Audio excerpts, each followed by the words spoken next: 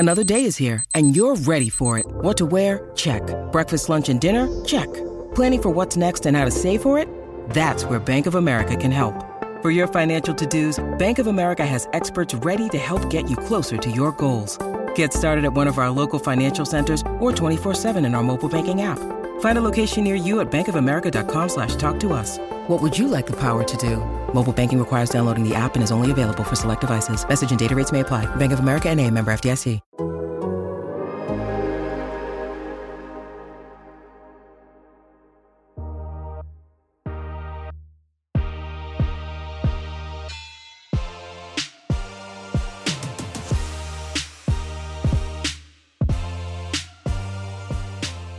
Hello, and welcome to another live edition of the Metrospective. I'm Ted Berg, joined on the line in the chat room by an athletic beat writer.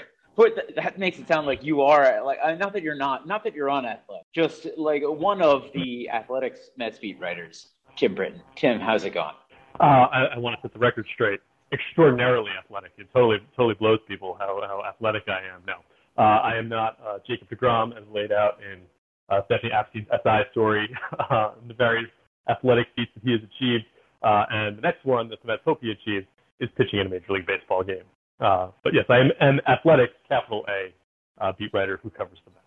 I take it you read Steph's piece on deGrom. I thought that was a fun and enlightening read. As much as I've had the opportunity to see deGrom a little bit behind the scenes, as you have. As we've discussed on the show, he's not a guy who reveals a lot of himself publicly, and some of it was fun. Some of it was a little alarming. Like the quote from Brandon Nimmo was I don't know if I actually, it took. Eventually, Brandon Nimmo came around on Jacob deGrom. But if Brandon Nimmo had to come around on you, what does that say about your personality? And how long did that take? Nimmo, I believe, is the second longest tenured Met behind deGrom at this point, and has been with the team for 7 years. Do you think that happened? He realized it was okay to like Jacob deGrom in 2017, 2018, or do you think that happened April of 2021? I mean, this is a guy who gets drilled with a pitch and he's happy about it, so I would have to think it happened pretty soon. But if it's not instant with Brandon Nimmo, I think there's some sort of underlying issue there. A little bit frightening. It is nice. Just the details heard about deGrom as a prankster, really going back to Rice days with the team, but to see some of the details spelled out that way, some of the things that he has done. Poor Paul Tagliari down in St. Lucie, who just seems like he is, it's like Jay Horowitz was the target for so long. Now it seems like it's weirdly Paul Tagliari for no fault of his own. Right, and they felt they erected drywall in his office to make it so at some point like he said, he joked about the bullying thing in the story, but it's you're making this guy's job hard. I don't know. I'm sure it's all in good fun. We have someone already waiting in the queue. It's Eric S. Eric, what is on your mind? Hi, I have two questions for you guys today. Thank you for always doing these.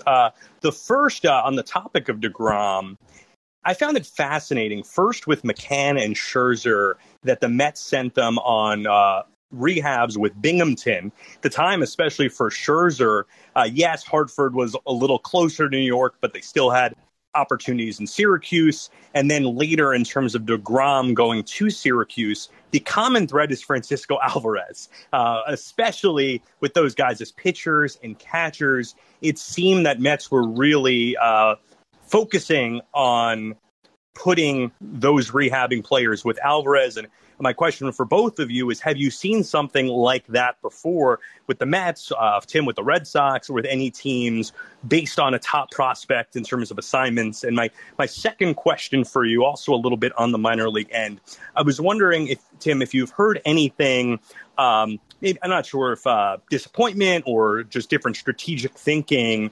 around how certain guys like, let's say, Steven Nagosic, who I know he's on the taxi squad now, might be activated this weekend, but he was having an ERA under 1 in Syracuse. In past years, without option limits, he probably would have been Heath Bell, Royce Ring style yo-yoed back and forth between the Mets and AAA. this year, really with the option limits, it seems like guys like him and Medina and Lopez, the Mets are being a little bit more cognizant now with the option limits. And it kind of results, it looks like, in some of those guys maybe having less time up in the majors than they might have otherwise. And I was curious if that's something that you kind of heard about, or any thoughts of any players on some of the differences related to that. Yeah, I guess we'll start with the Alvarez question. I'm trying to think back. I did cover a couple of good catching prospects in Boston, in Blake Swihart and Christian Vasquez. I don't, the Red Sox pretty much always sent their rehabbers to Pawtucket, unless they're really far away and they need to go to Lowell first. There was never an instance where it stood out that, they're having this pitcher work with this frontline catcher. You go back, Carlos Carrasco actually in Brooklyn last year rehabbed there and pitched to Francisco Alvarez as well. It would, I think I don't know how much of it is specifically tied to Alvarez. I think there's some side benefit to having your good starting pitchers throw to him in a rehab start. You get a little bit of a scouting report, especially when there is a question mark about, whether Francisco Alvarez can come up and be a major league receiver tomorrow, basically, for this Mets team. And to get Scherzer's input on it, to get deGrom's input on it, to get McCann's input on it, I think, McCann, obviously, he'd be competing with Alvarez for a job, but McCann has always come across as a pretty professional guy who's going to tell you the truth. And I think Tim Healy at Newsday wrote a story with McCann on what he saw from Alvarez during his rehab stint. So I think, I think it's probably, if you're looking at, Syracuse and Binghamton are relatively equally distant from New York. And like you said, some of those starts were in Hartford, actually, I think, for Scherzer. It's probably plan A is to get them relatively close to home. But plan B is, hey, if we can get them working with Alvarez, that helps out too. I think that seems right. I was going to say like fringe benefit as well. Like I can't imagine they're structuring rehab schedules specifically around Alvarez, but like you said, it's like, hey, that's a nice thing. We can get him a look at Alvarez. The only time I can remember like a lot of like jockeying in terms of the rehab stuff was like I can't remember even specific examples, and it's not about a catcher. Just I know when the Mets were in Vegas with their AAA team. First of all, it was a logistic nightmare to get guys there, but then also because of that offensive environment, I think you want to like pick and choose who's getting a rehab start there. But I can't remember in terms of like I don't remember like who was the last Mets catching prospect was like Josh Tolley, and I don't know that I remember them like really scheming the 2008 rehabbing staff around Josh Tolley's whereabouts. We got to take the second question of the second part of Eric's question. I want to point out, Eric, much more polished on the radio than either you or I. I was going to say that one of the things that throws reporters off the most during like press conference settings is when they have two questions, because they're never sure whether to ask the second one as part of the first one. And there's a lot of Buck Showalter, like I was wondering about this Jason Brown, when he's going to start, and then I've got another one when you're done. And it's always said in precisely that tone. It's never like, and I've got one more. It's always, and then I got another one. So good job, Eric. We're proud of you. On Nogosek, I think you look at the trio of guys you mentioned, Nogosek, Medina, and Lopez. All of them have pitched pretty well at the major league level. Nogosek, the ERA, like you said, is under 1. Some of the peripheral stats don't back that up quite the same way. I know it was an after-the-fact changing of a hit to an error that kind of put his ERA back below 1, which was really unfortunate because I'd just written about him and I had to incorporate the larger ERA into the story when actually it was lower ERA at the time. So you were still reeling from the Stephen Nogosek story from like a month ago. I feel like we have heard about the trials of this story for in every show since. The Nogosek Holderman story, where right. Holderman's an Indianapolis. Did the Indianapolis Indians change their name too? I actually I hadn't thought of that because that's Pittsburgh. That's a great question. He's in Indianapolis and Nogosek still in AAA. I don't think the option limits have a part to play in that just yet, because I think you look at those three guys, I think they've all been optioned 2 or 3 times. It's since May 2nd, and 27th men of a doubleheader don't count. So I think none of those guys are right at are at 4 options, where the next time you send them down, you're in some trouble. It's possible the Mets have spread it out a little bit because of that, with an eye toward the future. I think if you're looking at which of them has probably been the most valuable to the Mets in the major leagues this season, I don't think it's clear cut that it's Nogosek. I think you can probably make a strong case for Medina the way that he's pitched. So I don't know that the option limits are hurting a guy in that instance. And I think in the long run, having those will help pitchers and different players in that position. I know talking to Jake Reed in spring training, and he was he was a guy who had gone through kind of DFA limbo last year. I forget what number of times he'd actually been optioned in 2021. It was something like 8 or 9. And when you go through that, it's really difficult on you to perform well. Because you don't have a spot to pitch all the time. You're always going back and forth. So I think in the long run, that's going to be good for players. Hopefully, I think the goal in the end is to change the way bullpens operate from this kind of this amorphous 12-person body where you're just picking the best 8 guys on a regular basis, best 8 guys on who's best for you today, and sending guys down and bringing guys up, to where you have more of a stable bullpen where you can't do all that roster manipulation. But we're not quite there yet. And I think this is just a step in that direction. The Indianapolis Indians are still called that. There was some talk of a name change after the Guardians changed theirs. It sounds like they sort of you pointed out or used as an excuse the notion that Indians here is tied to Indianapolis, assonance, I suppose. It sounds like there is some momentum towards a name change. Speaking of momentum, waiting on the line patiently, it's someone named Daniel V, and just please be him.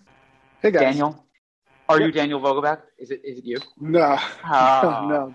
Unfortunately, I am a much slimmer version.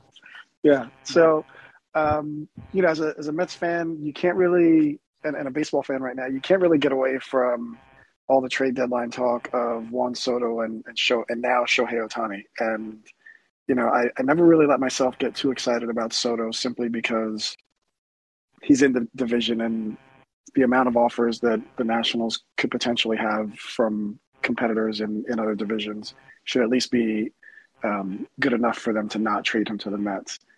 But when you look at Shohei Ohtani, and this might just be, my brain swelling with, possibilities. I keep finding reasons as to why the Mets should go all in on trying to trade for Shohei. One being, we need a bat desperately, right? You need a left-handed bat. Can you find a better bat than Shohei Ohtani to slide in behind Pete Alonso as your DH 4 or 5 days a week? Maybe Josh Bell, but again, in division, so probably not.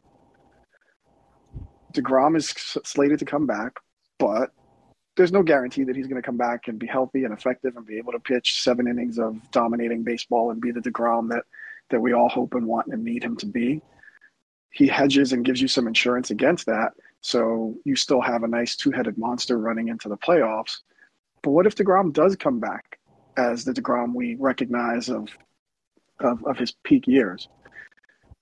Going into the playoffs, and even just down the stretch of the pennant race, what team wants to face a 3-headed monster of deGrom, Scherzer, and Ohtani with Bassett waiting in the wings in either a 5 or 7 game series? I can't even think of a team that's had that good of a rotation in the playoffs in the last decade plus. And then when you think about beyond this year, you've got 3 of your starting pitchers who are slated to be potential free agents. Ohtani signed through 2023. He at least gives you a little, insurance in the event that you most likely can't sign all 3 of them back.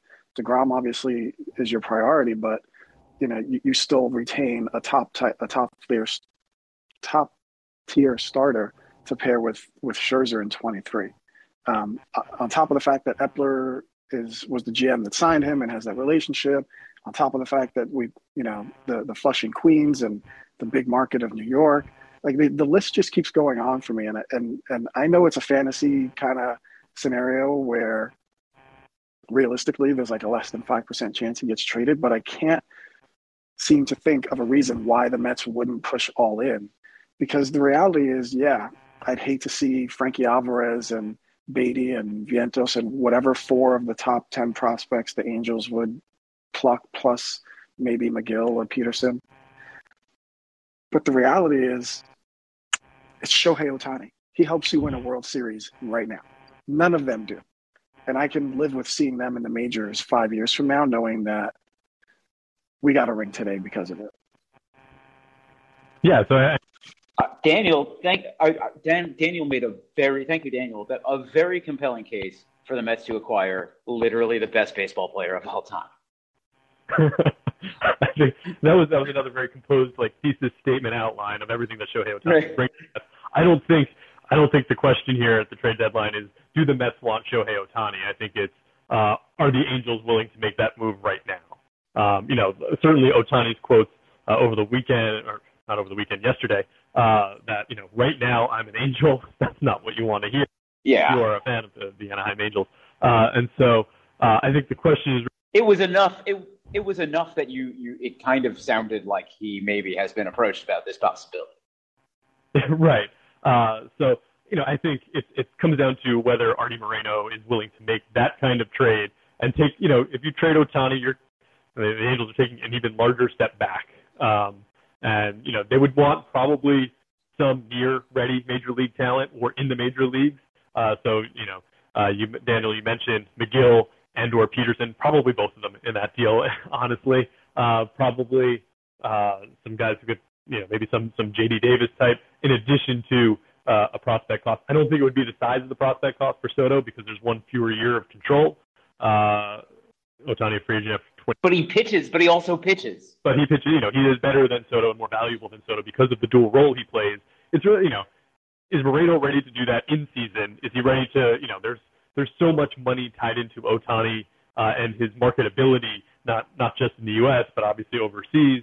And so I don't know how complicated it is to trade him, really to build up on a trade for him within a week and a half, basically. This isn't something that's been percolating for a really long time. So I do think if they are moving him, I think the Mets are probably at the very top of the list of teams that are going to go after him and go after him hard because of the Billy Epler connection, because of everything he brings to a team regardless of that. I think if you're asking me, what team do I expect Shohei Ohtani to be playing for in 2024? I'd probably put the Mets as the favorite then, if they just sign him in free agency, more so than I would for Soto in free agency. But it's just a matter of are they able to put this all together in the last week before the trade deadline? I reached out to someone and said, is there any chance that Ohtani gets moved? And it was kind of it's kind of the dumb and dumber. So you're telling me there's a chance. Yeah, there's a chance, but you would think it would be, I think Daniel said 5%. I think it's probably less than that. I think it's a really small percentage chance that he gets moved. I'm saying that on July 29th. There's still 5 days until the deadline. Things can change very rapidly this time of year, as we know, from 2015.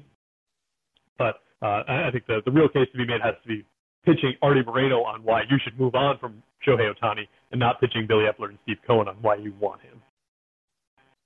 How about this for a creative, maybe, fast solution to cushion the prospect cost a little bit? You take on Mike Trout as well. I mean, you could say, look, we know how difficult back issues are. Let us deal with it again with Mike Trout. Let's take him on as well and get you out from under that contract. And actually, I mean, you could take Rendon if you want to kind of thing. But even he, I take him too. Take him too. Then you don't have to give up anybody. I don't see the Angels doing that kind of deal. That's just not the way they're wired. It would be so funny. I mean, that would be a hell of a headline for the trade deadline, right? If it was Mets get Shohei Ohtani and Mike Trout. I'm trying to what is I've got 5 days to dream. All right. I was going to ask, what is the biggest package ever traded? Two different guys. I mean, Turner and Scherzer last year was pretty large. I'm trying to think of whether any other time there were two. Well, the 5 best players in baseball are in the same trade. Yeah, I mean, Miguel Cabrera and Dontrelle Willis was a pretty big star when he got traded still, but I think he had already started to fade a little bit. But, No one traded. There are no teammates comparable to Trout and Ohtani. Like you would have to start with two players that good to be able to make that trade, and no team does. It's only the Angels, and they have like 35 wins.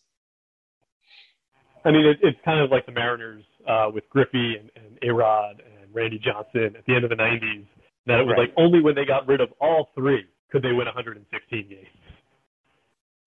Yeah, that's to Artie Moreno. That you pitch him on the 2001 Mariners, you say get yourself a John Halama, get yourself a Freddie Garcia, and that's how you actually win the AL West. When you need mealtime inspiration, it's worth shopping Kroger, where you'll find over 30,000 mouth-watering choices that excite your inner foodie. And no matter what tasty choice you make, you'll enjoy our everyday low prices, plus extra ways to save, like digital coupons worth over $600 each week. You can also save up to $1 off per gallon at the pump with fuel points. More savings and more inspiring flavors make shopping Kroger worth it every time. Kroger, fresh for everyone. Fuel restrictions apply. With threats to our nation waiting around every corner, adaptability is more important than ever. When conditions change without notice, quick strategic thinking is crucial. And with obstacles consistently impending, determination is essential in overcoming them. It's this willingness, decisiveness, and resilience that sets Marines apart. With our fighting spirit, we don't just fight battles, we win them. Marines are the constant our nation counts on to fight the unknown. And through adaptable problem solving, we do just that. Learn more at Marines.com. I'm for it. I mean, someone get him on the phone. We can maybe have him on the show. Pitch him hard. We've got William S. waiting on the line. William, what's going on? Hey guys, can you hear me? Yes. Yeah. William. Daniel stole my thunder a little bit. I wanted to ask about Ohtani, but that's okay because it's an insane pipe dream. I guess like any good crazy Met fan, I watched all of deGrom's minor league games, and obviously the last one wasn't good. Velocity was down. He was getting beat around. He didn't seem to have much command. He was giving up walks. I don't know. Like, was this just him tinkering or doing something, or do you think there's genuine sign of like his rehab isn't going that great? Yeah, I think we talked last time or one recent podcast about how, whenever deGrom has pitched, he's pitched phenomenally. Even going back to 2021, he was like leaving starts early after 3 innings and 8 strikeouts. That rehab start was different in that regard, and then he gave up a couple home runs. I think he gave the one home run to Drew Waters. I forget if there was another home run in there. There was another home run in there, yeah. Yeah, and just did not look sharp in the way that we're used to seeing him look sharp, and just felt like a little bit of a step back. And you wonder if the rehab clock were a little different. They're kind of right up against the rehab clock. They can have deGrom start, I believe it's Monday. What day is August 1st is Monday. They can have deGrom start that Monday as a rehab start and push back his major league debut until 5 or 6 days after that if they wanted to, but they can't have him start Tuesday in the minor leagues. It's got to be Monday's the last day. You can do a rehab start unless they acknowledge a physical setback, which restarts the clock. So I think they're going to roll with it with him in DC. I think he'll probably be limited. He got up to 67 pitches. So you're thinking, in that same range, 4 innings, 60 pitches, 5 innings, 75 pitches is probably what you're expecting out of him in that first start. And you hope that he looks much closer to the sharp version of Jacob deGrom that everyone is used to seeing since the start of the 2018 season, rather than the one you saw the other day. I don't know if one mediocre rehab start is enough to make you rethink the entire endeavor, but I think it does plant a little seed of concern in your mind. The seed of concern that has been growing for me for months now, right? For me, the rehab start means as close to the results of the rehab start mean as close to nothing as possible. The only reason it's not nothing is that I would have been psyched if it was 4 innings, 11 strikeouts, no hits. But without knowing what he's working on, what his routine was, all of these different things, I don't know. It could be, it doesn't matter. It doesn't count. That's the thing, is it doesn't count. And Jacob deGrom knows when he gets up on the mound at a rehab start, it doesn't count. So if it's I didn't like the way I threw my slider there, maybe in a major league game, he says, let me stay away from the slider the next couple pitches. But in the rehab start, he says, like, well, I got to find that. So, like, I'm going to throw 5 boards. And I don't know what the sequences were. But situations like that, like, absolutely do happen in rehab starts and sim games and spring training games. And so I think you have to look past the results and say that the concern is that he still hasn't thrown a major league pitch in 2022, and it's been over a year since we've seen him, and we haven't seen him throw a full season since 2019. So there's plenty of concern. But for me, not the rehab stuff. Yeah, like I will say this: he, less than other pitchers, does that kind of like let's work on things approach. Like I'm used to covering guys who, like, their first spring training start, it's like, I'm just throwing fastballs to get my fastball command down. And then the next start, I will throw sliders. And the start after that, I will introduce changeups. And deGrom just comes out throwing 101 with his entire mix. The first spring training start every year. And he did that in his first rehab start. So I think he's less likely to be the guy who's like, let me spin a few sliders in here just to see how they feel. But, the seed of concern is a small one in terms of his actual performance. And it's a I don't know how to expand this metaphor. It's a large plant in terms of his health, and that's the real. The concern. Yeah, it's a full-on tree. It's a full-on tree in my backyard for Jacob deGrom concern. I don't know. I wish I could be more optimistic about it, but it's been a while, and it's at this point I would even question the assertion earlier. I don't know if he's going to be your top priority in the offseason. That's sacrilege to Mets fans. I understand. But, this guy is a pitcher in his late 30s who's missed most of the last 3 years now. So, if it was someone else's player and it wasn't the guy you've been watching since he came up as a rookie, ask yourself, is that the guy? And, again, it's Steve Cohen's money. I'd rather it be in Jake deGrom's hands than Steve Cohen's. That's fine. It's just if there is any sort of limit to how much the Mets can spend, at some point you have to question the wisdom of all of it. And signing a aging pitcher who has had trouble staying healthy to a record deal doesn't necessarily seem like the best business. Jesse M is waiting on the line. Before you, Jesse, I've got a major qualm with what you just said. Go on. You said Jacob deGrom is in his late 30s. Jacob deGrom is younger than I am, Ted, and I am decidedly in mid-30s. How old is Jacob deGrom? That was because I was too lazy to just he's 36. He's 34. He's only 34. Okay, so he's in his mid-30s. Yeah. Mid-30s. Thank you for your clarification and your apologetic attitude. My bad to Jacob deGrom. Still, ask the same question. Just go in and edit me. We'll fix it in post. Someone say mid-30s. Jesse, what's going on? Not too much, guys. Hey, thanks for doing this. Question for you about the bullpen, everyone's favorite topic. So I think the Yankee series was probably closest to the quote-unquote playoff environment that we've seen. And what I mean by that isn't necessarily the juice in the stadium, but kind of Monday off day, Thursday off day, 2 days in between against an elite opponent.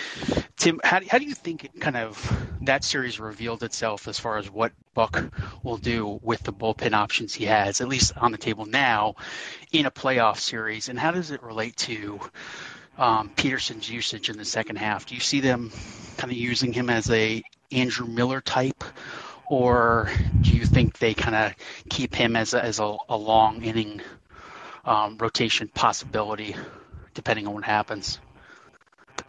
Yeah, I think that's a really good question, Jesse. A really good point about how that series was structured with the off days around 2 games on Tuesday and Wednesday.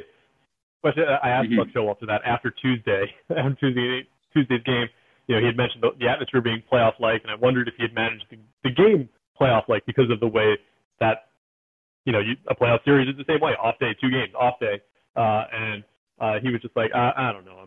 I'm not thinking that far ahead. I think he is thinking that far ahead. I think, the confounding factor is that they were dealing with Drew Smith's injury at the time. He just went on the IL on Thursday. And so that changes probably how they would have gone about it. I don't know if Smith is healthy, if they're asking the combination of Ottavino and Diaz to get 9 outs on Tuesday. But I think if you're looking forward to what is this bullpen going to look like in the playoffs if they don't make any changes, it's something like that. It's something like Ottavino and or Lugo being the guys to get you to Diaz. Diaz throwing getting more than 3 outs. What year was it? 2016 when the Cubs were using Chapman for like 7 and 8 outs, and I think the Dodgers went to Kenley Jansen like at the start of the 7th inning of a Game 5 with Washington that Kershaw ended up closing out. Like we haven't seen that kind of closer usage in the last couple of years in the playoffs, at least not that I can think of right. I was at that game. It was in DC, and I don't know what year it was. Because he got Murphy, so I think it was 16. I think it was Murphy's first year in Washington. So it'll be interesting to see how much they stretch Diaz. Like for instance, I was really fascinated to see what the plan would have been Wednesday night if they got to the 9th inning with a lead. I think we would have seen Diaz for that 9th inning, even though he'd gotten 4 outs the night before, because of the way the schedule was structured. In the playoffs, you can do that with him. Like he's the guy who, contrary to how the Mets used him his first couple of years here, when they were saying like we're not going to use him for more than 3 outs, we're not going to do this, we're not going to do that. He's got a bit of a rubber arm. He did that in Seattle at times. I remember him saving all 4 games of a 4-game series once for the Mariners in Houston when they were chasing them in that 2018 season. So he's able to do that and pitch a lot in a short amount of time. You're going to be a free agent. You feel okay a little bit more so doing that than maybe 4 years out from free agency like they were in 19. So they can use him that way. Lugo, I think, theoretically, when he's pitching at his best, has always felt like a really useful postseason weapon because the schedule builds in the days off that he needs, that he can get you 6, even 9 outs in game 1 of a series, and then he's ready to go by game 3 or game 4 in a way that it's a little tougher to do that in the regular season with him. You need him to be pitching well the way he did on Wednesday. I don't think Ottavino is the guy you're going to be using quite that way. And then the Peterson part of the equation, I think that was more to get him work on Wednesday. I think it was a little bit of an audition for maybe down the line. I don't think we're going to see him used in that role too often in the regular season, at least not in the month of August.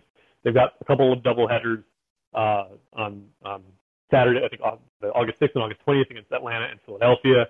I would expect Peterson to be part of the pitching plan those weeks when they need a 6th starter. I wrote earlier in the week that they're going to be looking at giving their starters an extra day as much as possible, and that will fold Peterson in probably for a couple other starts, maybe 2 or 3 more starts. So I think you're going to see him predominantly used out of the rotation in a regular season. But I think, for a team that doesn't have a left-handed option and you're facing that part of the Yankees order, Rizzo and Torres and whoever was hitting 5th, Carpenter, you've got 2 lefties. It's a plausible place to try Peterson, to put a guy who's never pitched in relief on that short rest in a high leverage spot like that in that environment. Maybe not the easiest audition that you could have had for him, and you've had some other options. We've done well against lefties, Lugo included, used in that spot. But I think it's probably less a reflection of how they feel about Peterson's. I don't think David Peterson's going to be pitching the 8th inning of many playoff games for the Mets in a 2-run game that way. I think you're right about that. I'm not disagreeing. I am intrigued by Peterson working out of the bullpen just because, the stats profile sort of just with all the strikeouts, but like a few too many walks as a starter. It feels like those guys tend to transition well to a bullpen. It feels like, and I haven't looked into this, but he's been using his slider just like much more effectively in like the second part of this season for him. Especially against right-handers, like backdooring them with it. So I agree with like that. I recognized it was clearly like a circumstance, a particular circumstance that landed him in that game in the Yankees series in the 8th inning. But I was into it, yes, he won't be immediately an 8th inning guy. But I would like to see more of those auditions throughout the season because you don't want to put a guy into an unfamiliar role once you get into the postseason. We got a couple more callers waiting on the line, starting with a frequent caller, Mr. Yanni. Yanni, what's going on? Hey, Ted. Hey, Tim. Thanks for having me again. Ted, I wanted to respectfully disagree with you. I know you primed your thoughts on Jacob deGrom by saying it would be sacrilege to the Mets fans to hear this, but I think that part of with Steve Cohen coming in as the new owner, the idea is to move as far away from the mistakes of Mets history in the past as possible. And I know it's not comparing apples to apples per se, but, I wasn't even alive for it. I was born in the 90s, but losing Tom Seaver twice was just awful for our franchise. And I don't think that the Mets can do the same thing with deGrom. I think that at all costs, they need to keep him. Now, you mentioned a record-setting contract. I think that's going to depend on how he returns and if he returns and how he pitches this year, right? If he doesn't come back at all, or if he comes back and he's not that great, is any team going to give him a record-setting contract? If anyone can, it is the Mets. And if not, then I doubt that Steve Cohen and the Mets wouldn't be willing to still be the highest bidder to retain deGrom. If deGrom ends up pitching like a max half season for the rest of his career and maybe even less, I still sign up for that. I take it.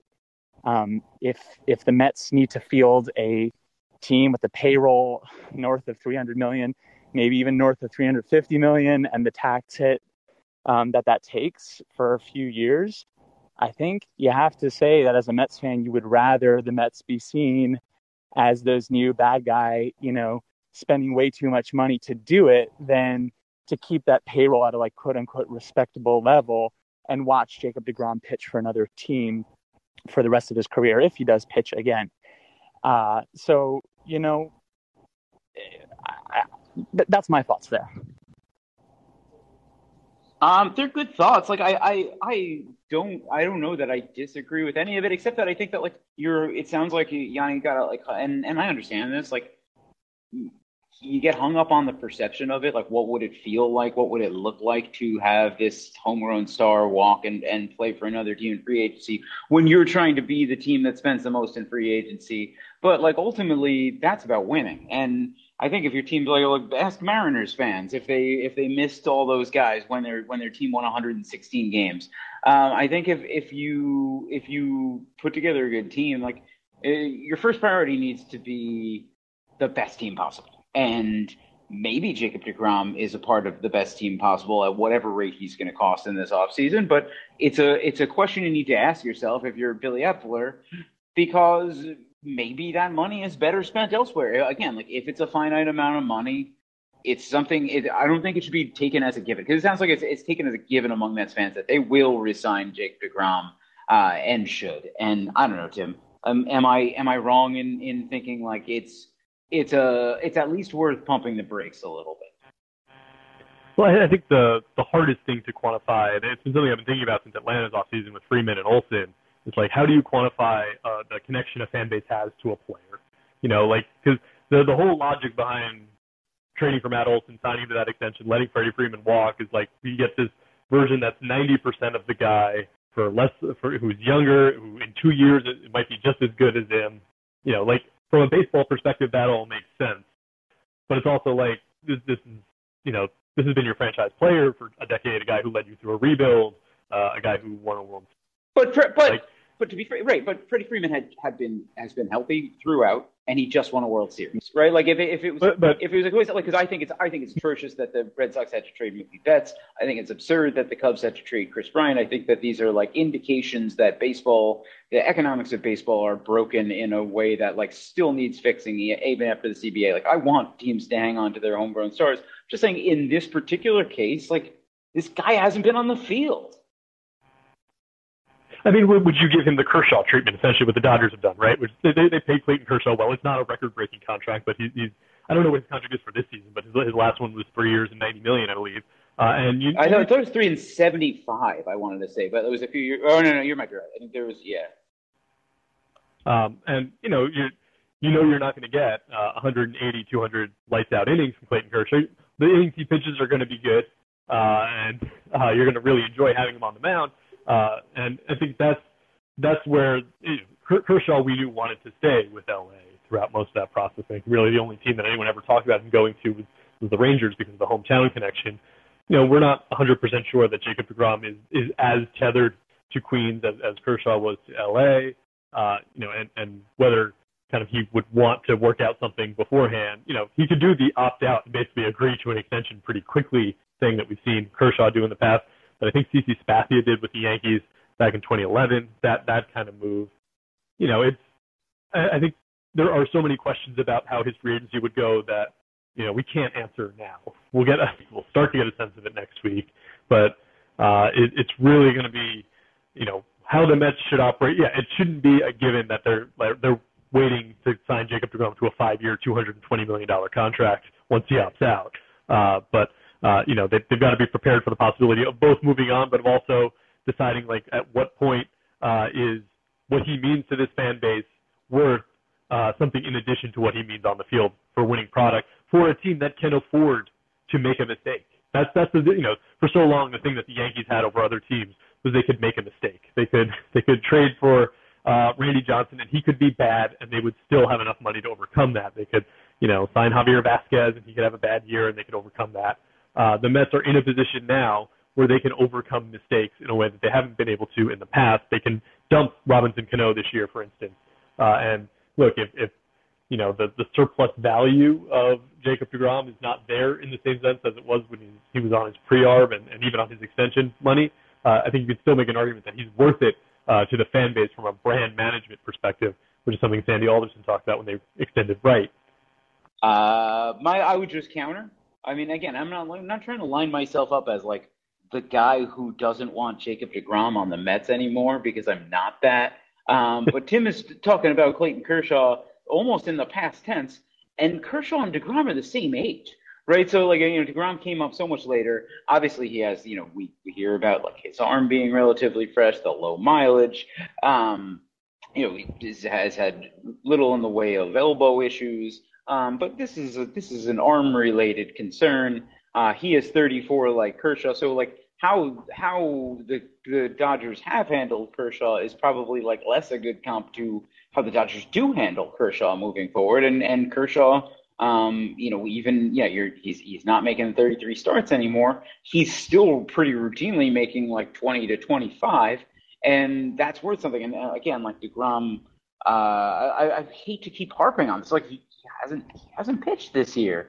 I don't know. I'm sorry to be a negative. Put a little bit of negativity in your head, and an otherwise positive time for the Mets coming off a sweep of the Yankees. Tim, do I have you back here? Yes, yeah. You're just setting yourself up now for Jacob deGrom goes to a different team and pitches well. There will just be hashtag Blame Berg all over Twitter for years. Just setting yourself up for it. I mean, but because I'm not saying I'm this is how I feel. I'm just saying you gotta wonder. Come on, no one else is thinking about this. You can't be realistic about a 34-year-old pitcher who hasn't thrown a major league pitch in a year. That's when that happens to a guy like that. You have to factor that into his future value. This could happen again, right? This will happen again from what we understand about this injury. I agree with that. I think there are secondary. Jacob deGrom has a value beyond what he brings just as a pitcher for the Mets because of what he means to a fan base. And as Yanni pointed out in the question, that really outside of Wright, there's no one else that has been with the Mets their entire career that has performed at that caliber. You look at the numbers the Mets have retired. Gil Hodges has his number retired by a different team. Casey Stengel has his number retired by a different team. Keith Hernandez is in another team's Hall of Fame. Tom Seaver they let go of twice, as he mentioned. Mike Piazza is remembered fondly for his Dodgers career as well. And his Marlins time, of course. There's no one who is solely the Mets guy that way that they would like it to be. Throughout their history, really. So I think, deGrom, like Wright, would have value beyond just who he is as a performer for them. You know what would make that medicine go down a little more smoothly? What? Shohei Ohtani and Mike Trout. Should they include deGrom in the trade? Maybe they do it. You never know. The Angels need pitching. I don't think they should make that trade. Don't trade deGrom. There's no one else. Dean C was waiting in the queue, and he got sick of us and left. So this seems like a good enough place to wrap up. Should we come back next week and talk about other things besides the trade deadline? No. We'll be talking about the trade deadline still. We can shift 2023 trade deadline, but we're going to be talking about the trade deadline. Oh, DNC returned. Let's just take DNC's question and then we'll wrap up. Dean, what's going on? Sorry, we. No problem. I don't know what happened. I think it just kicked me out. So, just a quick question. I listened to. I don't know if you guys heard Sandy Alderson on that podcast with Heyman, but he talked a lot about keeping prospects and stuff like that. You know, kind of regretting the Crow Armstrong trade, stuff like that. I know that I agree with you guys that I think fans overlook prospects because most of them don't work out. But I'm wondering when I hear a Contreras trade that seems very similar in a way to the Baez one in terms of him being 100. I know that Baez wasn't 100% a rental, but Contreras definitely is. So I was wondering what you guys think they could realistically give up that would make sense besides a Mauricio or something like that. Thanks. Yeah, I mean, it's probably Mauricio or Vientos, guys in that range. Because I would imagine, what other people have reported, more so than I have, would be a Contreras and Robertson deal, the two of them together, and maybe that gives the Cubs kind of a bigger prospect coming back. The Mets, I think there are reasons to question the value of Vientos and Mauricio. They're at the point in their careers where you wonder if the flaws are going away. Vientos has the huge platoon split this year, and the strikeout rate has gone up. It's over 30% in AAA. You worry how that parlays to the major leagues. Mauricio's plate discipline is what it is at this point.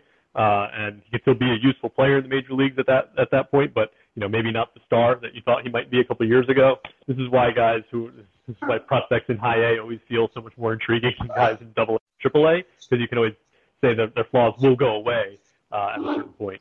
To me, the Contreras a deal for Contreras doesn't make as much sense as some other potential options that the Mets would have, and that I think that deal would cost them a little bit more than, say, something for JD Martinez, who I think is a better hitter than Contreras. There are different directions they can go in. I'd still be a little bit surprised if they made a move with Chicago for Contreras, but I think there's definitely been more momentum toward that than I would have anticipated, say, a week ago. Yeah, I memean, that sounds interesting, and I have no further insight. I agree with what you said because you're reporting it. Yeah, so I mean, it will be nice when we get to Tuesday at 6 p.m. and we have a full concept of what the Mets have done, what the Mets were thinking all along. You kind of hear, you get a sense of it, but you're never quite sure exactly how different people are trying to game the storyline going in. So it'll be nice to know for sure sometime next week. And until then, if you have questions for the show, you can get at Tim Britton on Twitter. I'm at OGTedberg, or you can email asktedberg@gmail.com. Thank you for listening, as always. Thank you for your questions, and peace out. Adios.